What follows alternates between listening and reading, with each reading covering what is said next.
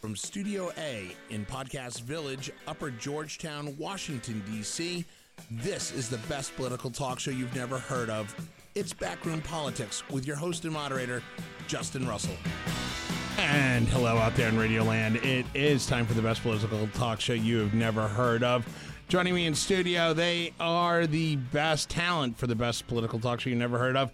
Across the table from me, he is the former Undersecretary for Commerce for International Trade. He is the man that we know as the Honorable Alan Moore. Hello, Alan. Hello, Justin. Joining us from a undisclosed location in the Bay State of Massachusetts, he is the journalist and author of such great books as Politics on the Rocks. He is the one we know as Rich Rubino. Hello, Rich. Hello, Justin. And, of course, in the cage today, actually, we've got our very distinguished host here at Podcast Village in Studio A, Charlie Burney, running the board, which is pretty awesome. Always good to have the purveyor of good podcasts behind the board. And, of course, we've got Eric Thomas, our producer, doing producer-type stuff. Lots to talk about. Let's start on the economy. That seems to be gaining a lot of concern, at least inside the Beltway and inside economic circles.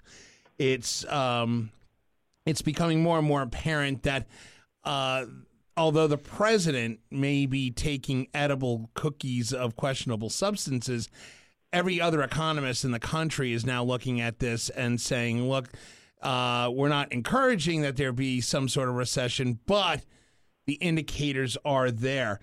This, on top of the fact that the rumor going around Washington has been that there is concern in the White House that the economy could slow down, even go into the R word, recession, sometime between now and election time 2020. That was kind of hyped up today when the president mentioned during a presser with the Romanian president inside the Oval Office, not within the past couple hours of us recording this, where he did mention the fact that he was, in fact, considering a personal income tax cut again, which has got several people now speculating that he's starting to realize that there might be some concern. This after since the last time we recorded, there was a large-scale sell-off of stocks, worst week, I guess, in the year, worst percentage in several years, drop in the Dow. It has been a little bit nerve-wracking for economists and those in politics here inside the Beltway. Alan Moore, you follow this stuff very closely. Let's just talk about the generalities of this. You know, we talked a couple of broadcasts ago about the sensitivity of our economy right now, but it just seems that with the bond yield inversion that we're dealing with, 2-year bonds are now offering larger yields than the 10 and 20-year bonds. That seems to be almost a red flare that some sort of economic slowdown might be on the horizon sooner rather than later. Is that a concern? Well, that is one of the indicators that most economists look at. It is often that kind of inversion is often present, not always, when there's a recession. And just because you have that for a short period of time doesn't mean you will necessarily have a recession. The economy, the fundamentals of the economy continue to be quite good. You look at the unemployment rate and you look at the GDP and the continuing growth. It's been very extended, very long, but it continues. It was slow and steady during the Obama administration. It took it got a bump in the first year and a half, 2 years of the Trump administration. It's been moving up and down since then, although from the beginning of the Trump administration, most indicators are up significantly more than anyone thought they would be. this volatility in the stock market that you saw that we've seen both in December and then in the last couple of weeks is volatility. But Alan, you mentioned the word fundamentals of our economy, and I still am trying to get my arms wrapped around when, because we hear Kellyanne Conway say that, we've heard Kudlow say it, we've heard everybody in the administration say it's the not just the administration. economy. It's not. This isn't administration line. Most economists would agree with this. Most economists who are thinking about a recession are talking about 2021. We're not even into 2020 yet. So if you're by looking, 2021, it could happen sooner. Though. I'm just saying that most economists are not at the point of saying, "Oh my gosh, a recession is right around the corner," or "Oh my gosh, bond rates are suggesting a recession is right around the corner." Economists look at the very big picture, and anybody who says, and I've certainly been critical of this president's trade policy. I don't like the way he's dealt with China because he's isolated America versus China. But the volatility of the stock market recently appears to be partly connected to what's going on with China, but that's not going to cause a recession. What will cause a recession is bigger, broader indicators, which continue to be pretty strong. But, Dan Lipner, who is joining us from his back porch somewhere in southern Maryland. Dan Lipner, when we talk about these economic indicators, I look at the reports out of several media outlets, including I saw one out of the Wall Street Journal the other day that said 3 out of 4 economists believe that in a poll conducted by the National Association of Business Economics, 3 out of 4 economists believe that by 2021, but many believe that this could happen before even Election Day 2020.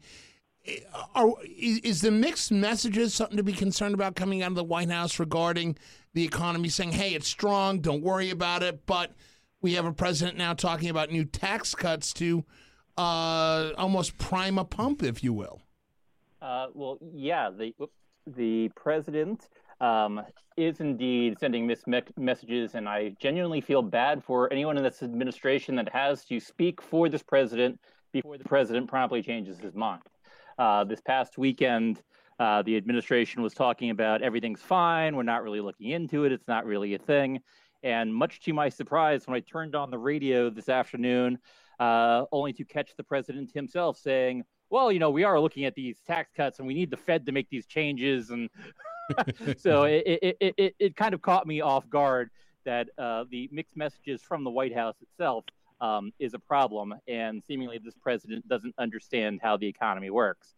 That said, and I may be stepping on a point of Alan's, things should be taken with a grain of salt. I am amongst those who think there is a correction coming, and I just don't know what it is. However, it is worth noting that the joke in economic circles is economists have successfully predicted 15 of the last 3 recessions. So right. they frequently overstate indicators. That said, the fact of the matter is, from at least my perspective, is the U.S. economy is in as good a shape because the rest of the world's economics is not. That makes sense. But Rich Rubino, but nothing can be completely immune from the rest. Right, Rich Rubino. Dan brings up a good point here, where the indicators I would be concerned about would be the similar indicators that we saw back in, let's say, September or like late summer, early fall 2008, going into 2009. Where we saw foreclosures, we saw a lot of junk money floating around.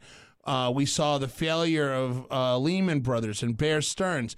It was before that. Your question is already misstating the facts of the past. What's that? The housing market was already well overheated, and foreclosures were already at record highs. So the signs of the bubble and the stresses on the economy for something being out of whack were already there. Once Lehman failed, that was just the chickens coming home to roost. That was. But we also had the potential. But we also had the potential failure of AIG. I mean, we go into it, but those are the indicators that I would say that would be of dire concern. Does the White House actually have a point in saying that, hey, all these red flags about this economic slowdown coming, it's not going to come to a grinding halt. Quit worrying about it. I got this under control. I mean, to me, it sounds like the White House actually might have a point on this one. Rich, am I wrong? No. I think they probably do, but I also think that the president is he's basically posturing. He's saying that what he's trying to do when he talks about saying that the Fed should raise interest rates, talking about quantitative easing. What he wants to do, I think, is that if we are in a recession, which is just two quarters of negative economic growth by the time of the election, he wants to be able to blame it on somebody, and I think he wants to be able to say that I propose this, I propose that. However, the Federal Reserve basically ruined the economy by doing that, because he knows, I think, certainly that this is the one thing he has in terms of going for re-election in 2020. Is the economy. I mean, if it's about likability, he's going to lose. If it's about most other issues, he's going to lose. But there are a lot of people, a lot of wealthy people who I think aren't necessarily, vocal about it. They're not explicit about it, but they're going to vote for the president because they're looking at their own 401ks, they're looking at their own personal financial Rich, situation. Hold on. Let me jump in because you mentioned something that's very interesting to me. You mentioned the fact that he wants somebody to blame. Do you believe that the American electorate in 2020 is going to buy in and support the president on his claim that, this is not my fault? You go look at the Fed. You go look at China. You go look at, the banks that weren't putting money and circulating money. Not my fault. Are the American voters going to buy it? Well, I mean, the American voters is obviously a broad swath of people, and they're not, certainly a monolith. But I think that, historically, the answer is no. Every presidents that are elected during a recession or going for re-election during a recession or a depression, be it, certainly Hoover in 1932 or, Jimmy Carter in 1980, usually the president gets some of the blame by the broad swath of the electorate, including in some cases the base supporters who had supported him. For example, I think a lot of farmers who support him in places like Iowa. It's very easy for the Democrats now to basically get to his right, I guess, on the issues of trade and say that this was partly because of the president's trade war in China has failed, and it's failed you specifically. And, if you believe them, and I do, then most voters vote based on their economic interest versus some sort of a grand ideology, then President Trump is certainly in trouble. I mean, historically, though, William McKinley in 1900, that was the last time a president up for re-election during a recession was actually reelected. So it's very hard for him to do for that. It's very hard for him to necessarily say that they're going to blame somebody else. But there might be a lot of members of his base who aren't necessarily farmers who are saying, if we had done exactly what the president proposed, and the Federal Reserve hadn't done anything, hadn't raised interest rates, hadn't done this, hadn't done that, then the economy would be in a lot better shape. The problem, of course, is that the chairman of the Federal Reserve was nominated by Donald Trump, so that goes against perhaps his decision making. It's very easy for the Democrats to say, well, why then didn't you nominate somebody else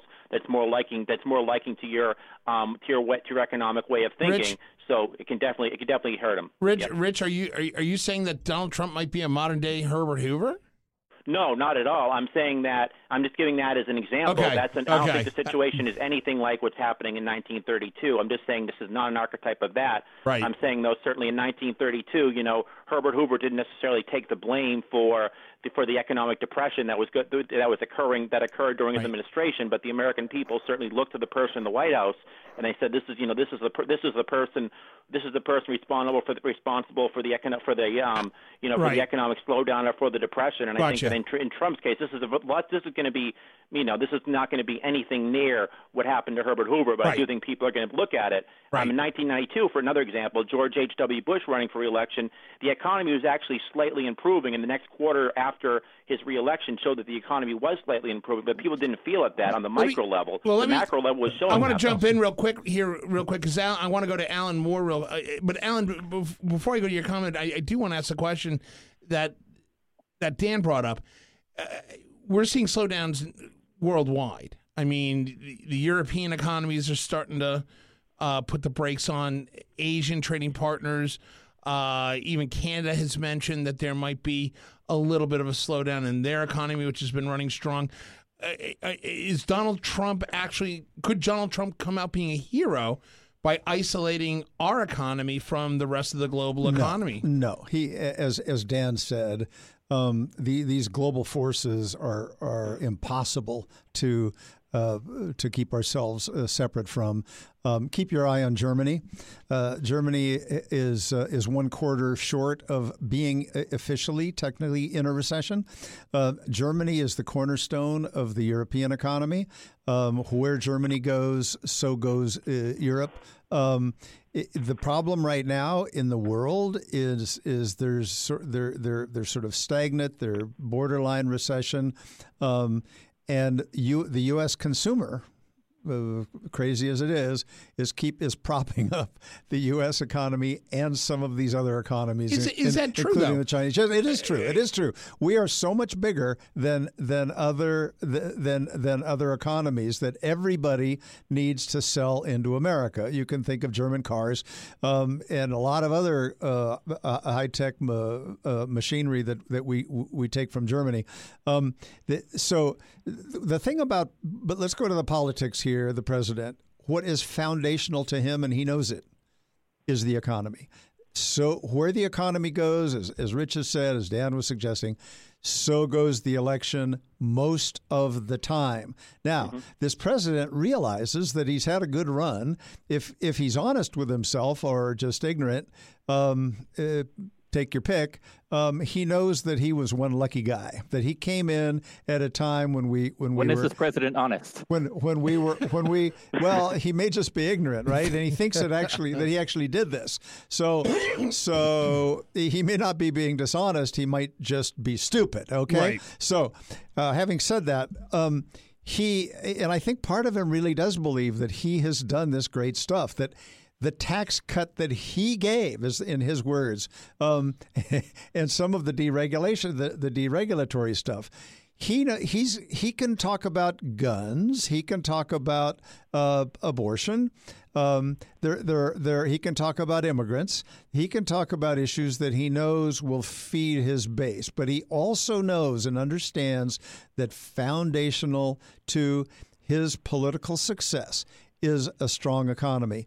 So he is already setting up the Fed to take the fall for being very cautious and careful Alan, let me just jump in real quick, on interest rates. He's not going to acknowledge anything on the deficit, and he realizes. But this president makes comments that say, and he said over the weekend that we have a very rich consumer base. He said, yes, our consumers are rich. I gave a tremendous tax cut, and they're loaded up with money. Which yet, 75% of Americans. Yet 75%. Hold on, Dan. Wait. 75% of Americans today now go paycheck to paycheck. So, I mean, does he really believe that the American electorate is going to drink this bathwater? Is the bigger question. No, it has been drinking, okay? It has been taking on consumer debt. It's paycheck to paycheck plus adding to your credit cards. So that's the engine. But it doesn't mean it's that it's immune to what's going on in the economy. As interest rates rise, there are going to be some layoffs. U.S. Steel has announced it's going to lay off. They're laying off a good amount in Michigan. In its biggest plant in Michigan. I mean, these things. That doesn't mean that's the trend. It's just this reminder that there's some fragility out there that economists are recognizing and talking about. The president's trying to get out front of that, right? And by having a scapegoat, that's just never going to work, I don't think. But also talking about, gee, maybe we need another tax cut because, good gosh, who cares about the deficit? And there's a couple of tax ideas but there are that economists are floating right now, around out there. But there are economists right now that are out there stating that the first Trump tax cut actually did damage to the federal government's ability to minimize spending, to our deficit increased. It put more pressure on government subsidy programs. And now he's talking about a second round of tax cuts. Could this be a round of tax cuts, unless it directly affects and shows benefit to the average American middle class spender that currently is living paycheck to paycheck? Is this a panic move almost? Well, yes, it's a panic move. And to be clear, the paycheck it's a paycheck tax cut. So it's, by definition, it's going directly to the cash-strapped consumers. However, there's not that much disposable income to go around even with that. So while it might prime the economy a bit, Trump has really tied the government's hands on a bunch of tools because of all the nonsense he's gone through. Although, from a political standpoint, this is something that actually I think that the Democrats will. I think that a lot of Democrats will potentially support, because it's more or less. It's a payroll tax cut. I guess it's for everybody essentially. But this is something, for example, go back to 2003. Bob Graham running for the Democratic presidential nomination. This was the flagship issue of his campaign, and they asked him why he wanted, for example, a payroll tax cut. And he said specifically because George W. Bush, his tax cut was on dividends, which essentially affected the top 2% of the country. This is something that's going to affect the bottom 98% of the country. It's going to essentially affect everybody. So he sees it as more or less as a stimulant.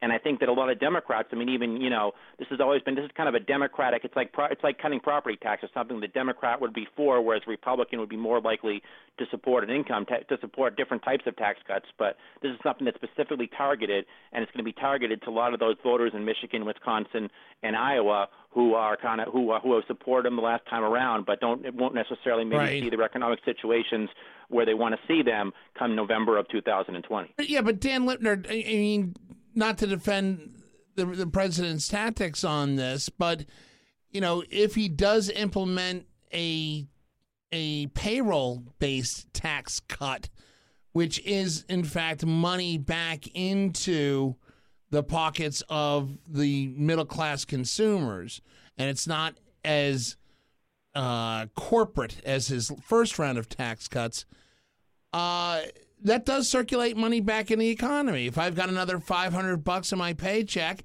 I'm going to use that to possibly buy. How much money do you make weekly for a tax cut to get you $500 back in your paycheck? Well, I'm just throwing out a number. It's a rhetorical number. I mean, whether it's 50, whether it's 100, whether it's 500, the reality is if there's a tax cut, that money's going to circulate back into, it might allow me to buy that refrigerator. It might have the ripple effect of me, going to that new restaurant, which pays people, which puts money back into the economy.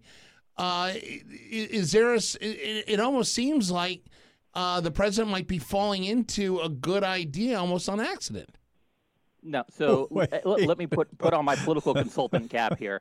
If I'm advising the Democratic leadership in the House, when the president says a temporary payroll tax cut to put some more money in the economy if things go south, I am absolutely going to say yes, because I also know that in actuality, all that's going to do is mitigate some of the pain that occurs. It's not going to turn the economy as a whole. It's not large enough. It's not enough of a stimulus to really get things going. And let's remember, most of the consumer economy products that we buy, with the exception of the things like restaurants, but actual goods are produced in other places. So the rest of the global economy, which is already beginning to slow down, that might mitigate it a bit. And once your brother, your sister, your husband, or your wife gets laid off, it'll make it slightly less painful for the pain that occurs. Right. But at the end of the day, Nancy Pelosi and Chuck Schumer and the rest of the Democratic Party is going to be able to say, look, We helped you out, but you still screwed up the Obama economy. This is still your fault. But all right, Alan, I'm going to give you the last word. We've got about 3 minutes left in this segment, but I noticed that you chuckled when I said that it might have been a good idea that kind of fell into by accident.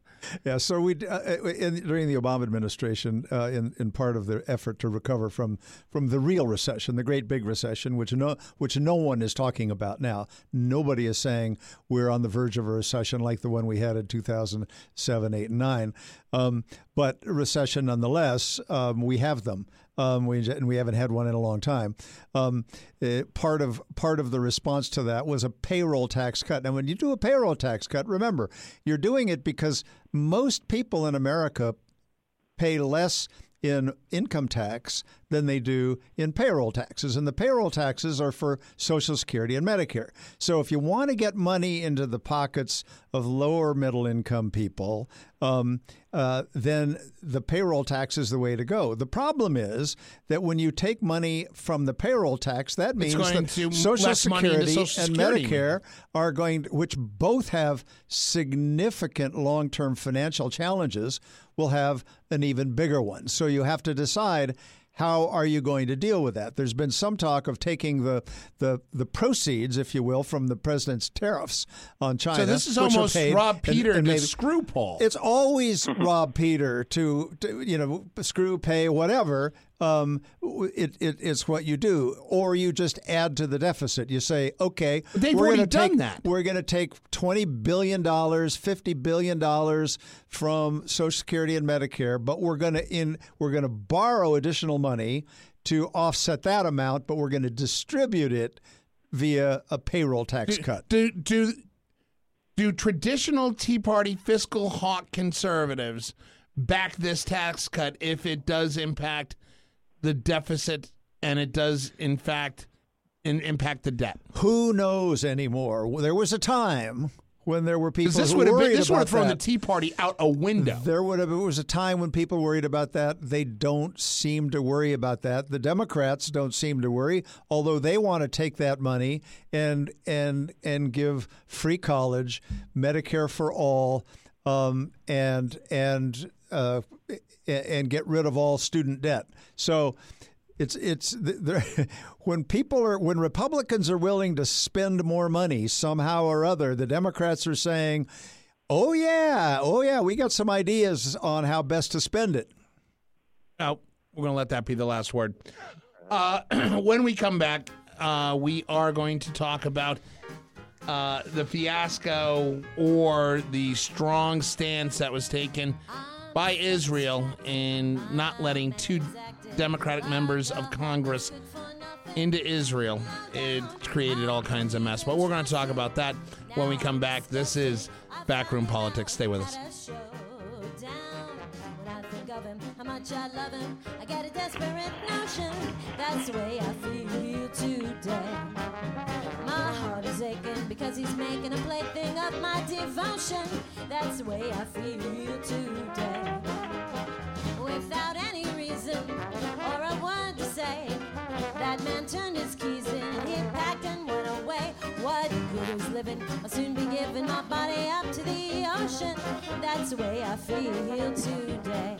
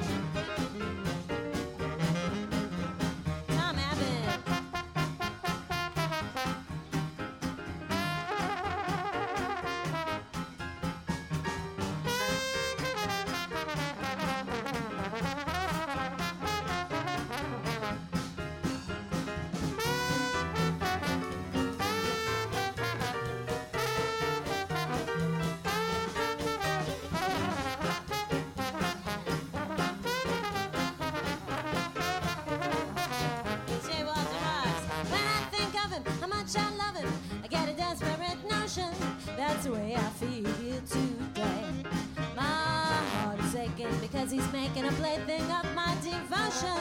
That's the way I feel today. Without any reason or a word to say, that man turned his keys in, he packed and went away. What good is living? I'll soon be giving my body up to the ocean. That's the way I feel today. I said, that's the way I feel today.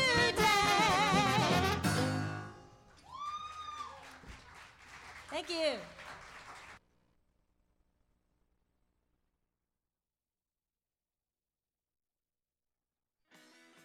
From Studio A in Podcast Village, Upper Georgetown, Washington, D.C., this is the best political talk show you've never heard of.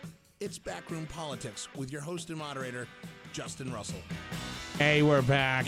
It is a great episode that we've got going here, talking about the economy, and that's gotten everybody fired up. The other subject that's gotten everybody fired up here inside the Beltway is, in case you didn't know it, there was a slight little rift between part of the squad. For those who don't know who the squad is 4 freshman Democratic members of Congress, which include Congresswoman Ocasio-Cortez from New York. I forget the Congresswoman Presley from Massachusetts. Presley from Massachusetts, thank you. And then the 2 that we're going to talk about, Ilhan Omar and Rashida Tlaib, both Muslim, both freshman members of Congress, both duly elected members of Congress. Here's what happened. So the Congresswoman Omar and Congresswoman Tlaib were denied entry into Israel amid, according to Israeli officials, amid concerns that they were going in order to meet with members of the Palestinian Authority and Palestinian-led protests and boycotts that are currently going on against the Israeli government in Tel Aviv. This was in some Democratic view, this was provoked by comments by the president when he found out they were going. The president had alluded to comments that they should not be allowed entry, which Israeli Prime Minister Benjamin Netanyahu then took upon himself to say, yep, you're right, you're not welcome here. President Trump is believed to have taken part in discussions between either his administration or directly with Prime Minister Netanyahu. It was an edict that was rescinded by the Israeli government with conditions, and at which point Congresswoman Tlaib, who was legitimately going to Palestine in part to meet with her grandmother, who lives in occupied Palestinian territory, and Congresswoman Omar was going to join her. When she saw the conditions, her grandmother and her basically said, you know what, don't sell yourself out, it's not worth it, and they refused to go. Now, the argument... I don't think it was rescinded for Omar, just Tlaib. It was. It was humanitarian reasons for Tlaib. for Tlaib to visit her grandmother. I think it was, Yep. But the restrictions were so strong that she refused. But the issue is now the other question that's come up on the flip side of this is that just literally days before the planned arrival of Congresswoman Tlaib and Congresswoman Omar, there was, in fact, a congressional delegation that was in Israel visiting with the Israeli government, and they could have gone on this congressional delegation. Apparently, they refused and wanted to go on their own, specifically to go also into Palestine. Critics of the squad and Republican officials have been saying that this was done more as almost as a photo op, or almost as a creating their own drama situation. that being said, Alan Moore, we've heard the stories coming out of the left. We've heard the stories coming out of the right. We've even heard the stories coming out of Tel Aviv. Where is, I've always said that, you've heard the left, you've heard the right, somewhere in the middle is the truth. Where is the middle and what is the truth? Okay, so here's what I think what the Israelis should have done was to say to these two women, yes, you can come. They're members of Congress. They chose not to do that. They had every right to choose not to do that. Most countries, including the United States, deny admission all the time, deny visas all the time to people, some of whom are members of legislatures, some of whom are writers, thinkers, journalists, politicians. And so the U.S. does it. Israel does it. 2 years ago, Israel toughened up its laws even to say, we reserve the right to deny admission.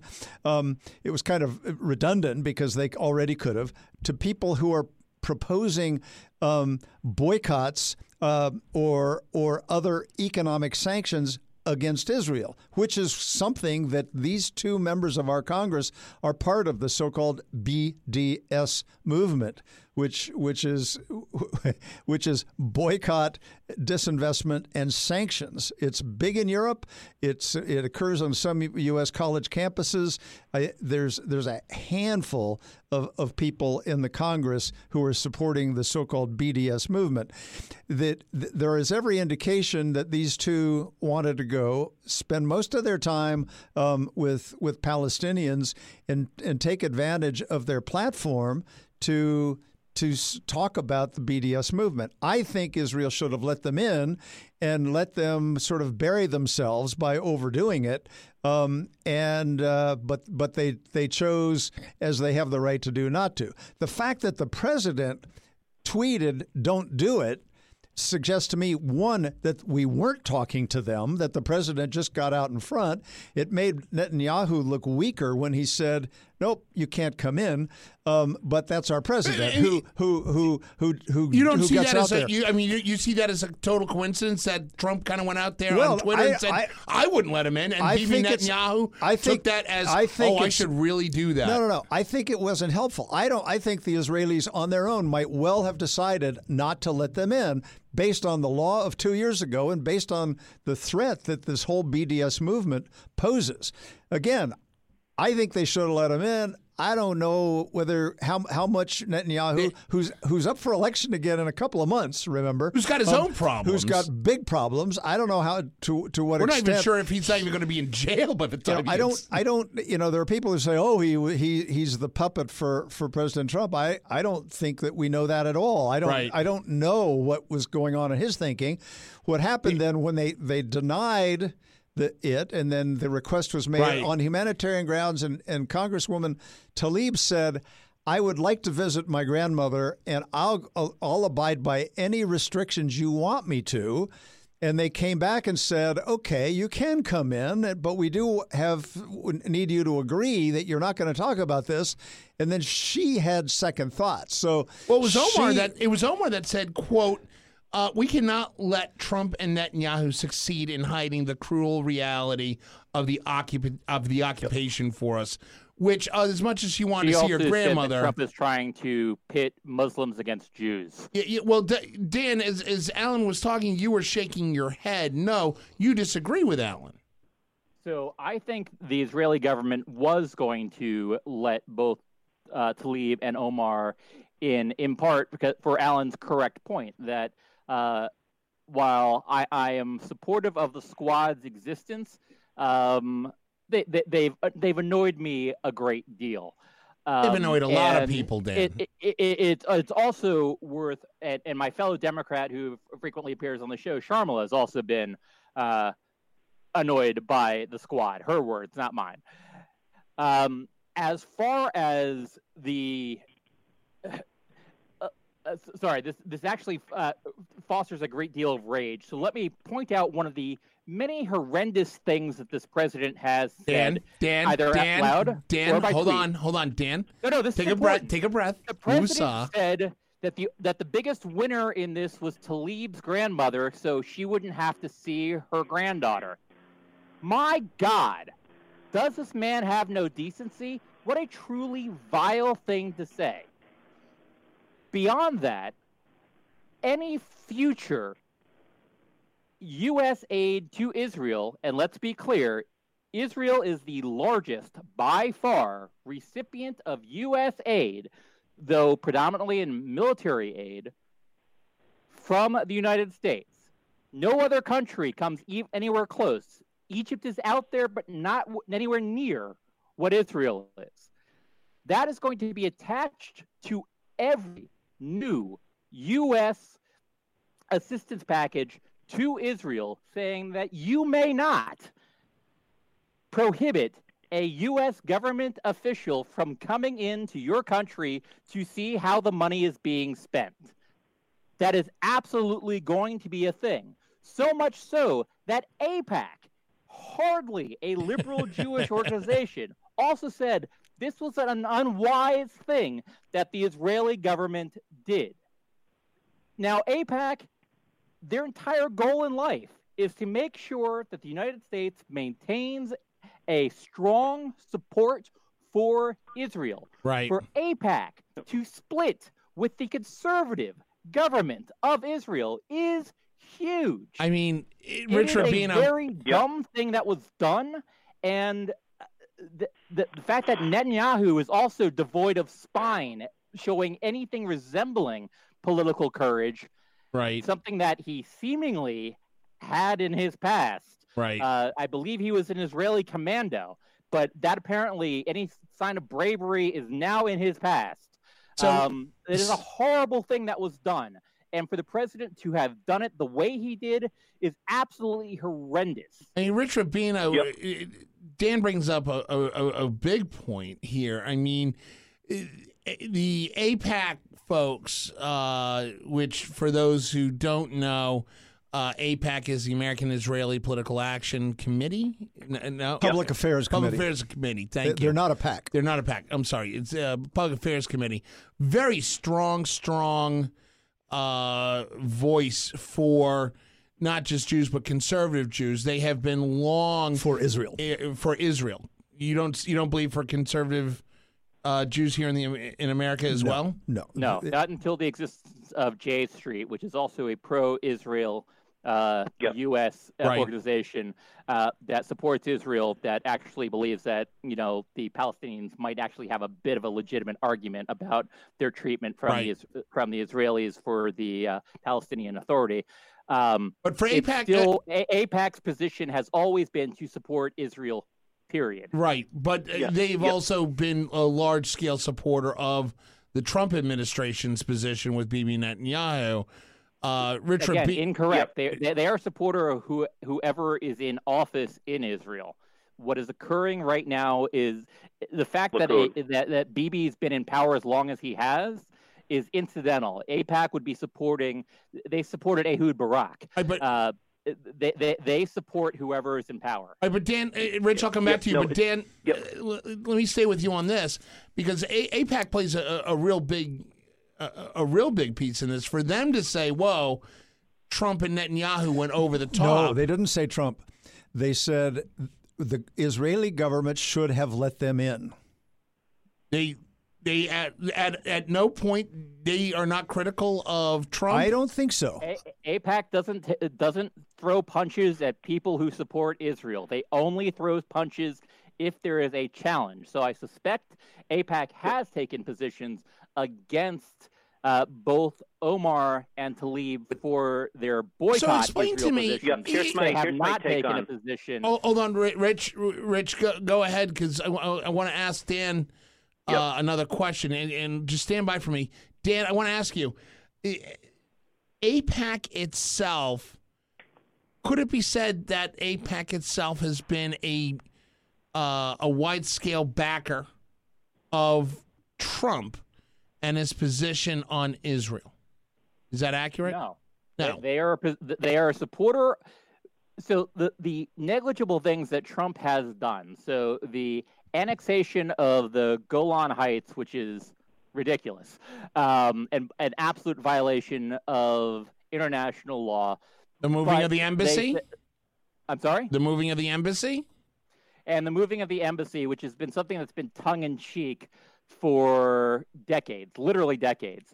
So the official U.S. embassy prior to the moving to the embassy to Jerusalem was in Tel Aviv. And for decades, there was the official U.S. embassy was in Tel Aviv, and there was a consulate in Jerusalem. However, the embassy is traditionally, as far as I know, in international circles, it's always in the nation's capital, because Jerusalem is been open for question as far as who the rightful owners of Jerusalem are. The United States has basically been holding the line tongue-in-cheek, saying that, yes, while we have a building that is our consulate in Jerusalem, the building that had the official title of the U.S. Embassy was always in Tel Aviv. Trump basically removed that dog and pony show from the equation entirely. Right. You can argue as far as the quality and how meaningful that was, but it wasn't really a major thing. Right. Rich Rubino. It was more symbolic in its importance. Yeah, I can see that. Rich Rubino, though, this is, I mean, is this situation where, take out the fact that they are Muslims, that they were going to occupied territory, take all that aside. The fact that the Israeli government denied entry to two seated members of the United States Congress, to me, says that this is a really bad optic for the Israeli government. Does this put any open pressure on the minority in the Knesset or opposition to Bibi Netanyahu's party coming up in the upcoming elections? Did this actually hurt Netanyahu's chances for re-election? I don't know about Netanyahu specifically his chances for re-election, but certainly there's certainly Labor and there's certainly more liberal political parties in the Knesset. But I wanted to say, though, in terms of Apex, in terms of what this actually may have been kind of, I guess, counterintuitive actually for specifically President Trump and Bibi Netanyahu, is that now it's kind of been exposed. There's a lot more coverage, I'm sure, right now of the conditions inside Gaza and the West Bank than there would have been had they been allowed to make the trip. It probably would have been a relatively minor story in the news, and then it would have eventually left. You know, it's interesting, though, in terms of Apex influence, I just want to say something about it. When you talk about conservative Jews or conservative Likud party, specifically in Israel, the United States position, generally speaking, AIPAC does not necessarily seen as a Republican organization. You have Nancy Pelosi speak. You have Steve Grossman, who is both the chairman of the Massachusetts Democratic Party and the co-chairman of the National Democratic Party, was a huge and was once the chairman, I believe, of AIPAC. So it's both Democrats and Republicans. But you know, their influence has actually worked against specific Republicans. The perfect example of this would be Paul Finley in 1982. He was a Republican who spoke somewhat glowingly about the Palestinian Liberation Organization. So as a result of that, Dick Durbin actually was running for United States Congress in Springfield, Illinois area, and AIPAC poured money in and essentially supported Dick Durbin's candidacy against Paul Finley. He later said it was essentially a 1,700-pound gorilla. Another one be Congressman McCloskey, Pete McCloskey from California. He was somebody who eventually lost his seat because of the Republican who lost his seat because of the influence of AIPAC. And then they've also been involved in Democratic primaries. For example, Cynthia McKinney in Georgia, who had said things very sympathetic to the Palestinians, eventually lost her seat to Arthur Davis, and a lot of the money was supporters of AIPAC. So it's not necessarily a partisan group in terms of Republicans, Democrats. It's a partisan group in terms of supporting the position of the Israeli government, and that includes the Likud Conservative Party in Israel. But you do have some conservative, you do have some people who would be American conservatives who, for example, the perfect example would be someone like Pat Buchanan or the late journalist Robert Novak, who are conservatives on American terms, but they were very critical of the Israeli government and the influence that AIPAC had. Right. Alan Moore, go ahead. Let me just make one thing. At one point, Rich said AIPAC poured money in. AIPAC doesn't pour money in. They have a huge network of people that they have influence on, and they can say, "Hey, we urge you to consider supporting this particular candidate or that particular candidate," and none of that would be very visible. But it's not a PAC. It's a different kind of an organization. It's a misconception. But yes, it has a lot of influence, and it's able to move money. It's a distinction that I just wanted to make note of. That's correct. But also worth noting, at the national level, there were only 2 Republicans in the House that are Jewish. Every other Jewish representative in either the House or the Senate is a Democrat. Okay. So the idea that somehow this means everything for the Jews is a misconception as well. So this is not, let's go for the Trump rhetoric here for a second. Trump saying that the Democratic Party is anti-Israel. Are you kidding me? It's just not true. And American Jews, while not necessarily the most engaged in the ins and outs of Israeli politics, do tend to lean on the liberal side of things. Yep.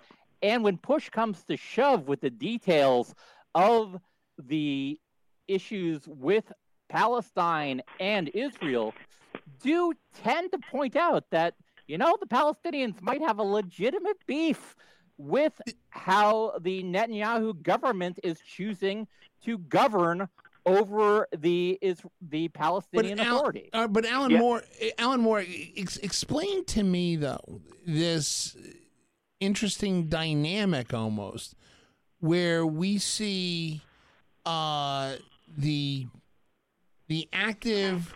I mean, Trump's numbers amongst conservative Israelis is extremely high. We know about the connection between Netanyahu and Trump. It seems to me that this is not necessarily a bad thing politically for the White House or for Trump, that there's no backlash. I mean, what is it going to take for... this is a prime minister that was welcomed with open arms and openly invited to speak in front of a joint session of Congress, and yet when 2 members of our Congress go over there, I just think there's a hypocrisy going on. Well, I'd be careful about how you want to characterize it. Remember, the 2 people we're talking about have been public supporters of the so-called BDS movement. Right. Let's boycott Israel. Let's remove investments that we have against Israel, and let's sanction Israel.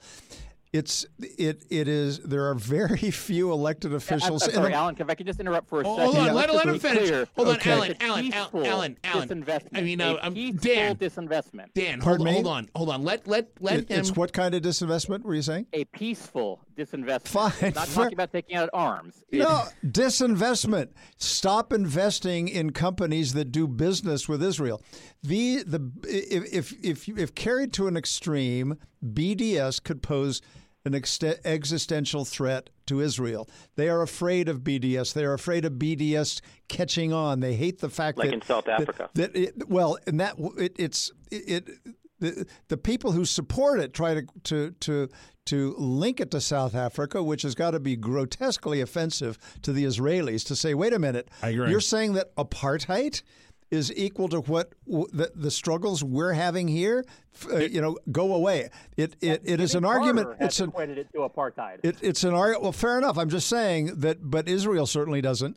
And I think that. But how often do the oppressors define their work? Dan, hold on. Dan, let Alan finish. And I'll give you equal we can time. have another conversation at some other point about the comparisons between the treatment of the Palestinians by Israel and the treatment of African Americans by the white government of South Africa. I think you'll find that it's a stretch, but that's a different conversation, and it gets complicated.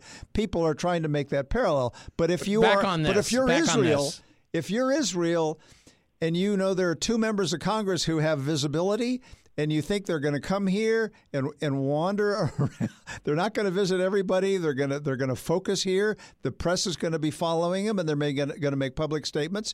You worry about that. But to me, that would make more sense to let them in and look like the truly pure power. I agree with you. I'm not trying to say they did the right thing. I think they did the wrong thing. But they have an argument. And when the U.S. oftentimes in our history has denied entrance to people who have publicly been critical of America, or back in the day we worried about communists coming, writers' conferences saying no to people. Countries don't let people in all the time. I think it works against their interest. I think they should have let them in and let them. We let Sinn Féin in, despite hold on, Dan, British. Dan, let Alan finish. I got 2 minutes left, and then I'll give you a minute. We've said no, and then we've said yes. They've said, I think they should have said yes, but they had a basis, legal and political, to say no. I think ultimately it will be helpful to Netanyahu to have done this, at least in the short term, unless he's perceived as being the puppet of Trump, acting contrary to Israel interests. Right. I think he can win that argument. Yeah, but I do agree with Dan, though. I mean, we banned Sinn Féin, the IRA. We've banned them for years. Now, arguably, Dan, there were many inside the U.S. government at the time that also considered the IRA a terrorist organization. So right, and we still these were not two terrorists. Ted Kennedy would frequently meet with Sinn Féin. It was part of what accidentally got him added to the no-fly list during the W administration. That's true too. Anyway, with that in mind, bottom line, is there blowback for the administration on this whole situation? Alan Moore, one word, quick. No. Dan Lipner. It's not going to be good long term. The blowback is going to be in the history books of how horrendous this is going to move the U.S.-Israeli cooperation in the future. Rich Rubino? No, I concur. I concur with that completely. The answer is no. It just hurts. It hurts Trump, and it actually, in many respects, I think hurts. It actually hurts the Israeli government as well, specifically the Likud party and Netanyahu. All right. Well, that's all the time we got this night. By the way, always good to have Charlie Burney filling in for Rob the engineer behind the glass. Charles, thank you as always. Always good to have you. Special thanks also to Eric, our producer, doing producer-type things. On behalf of Alan Moore, Dan Lipner, Rich Rubino, I am Justin Russell. We will see you for the next episode of the best political talk show you never heard of, Backroom Politics, which you can download as a podcast on your favorite podcast service, including Apple, Google, and Spotify. Yeah, we're kind of a big deal. Have a great week, America.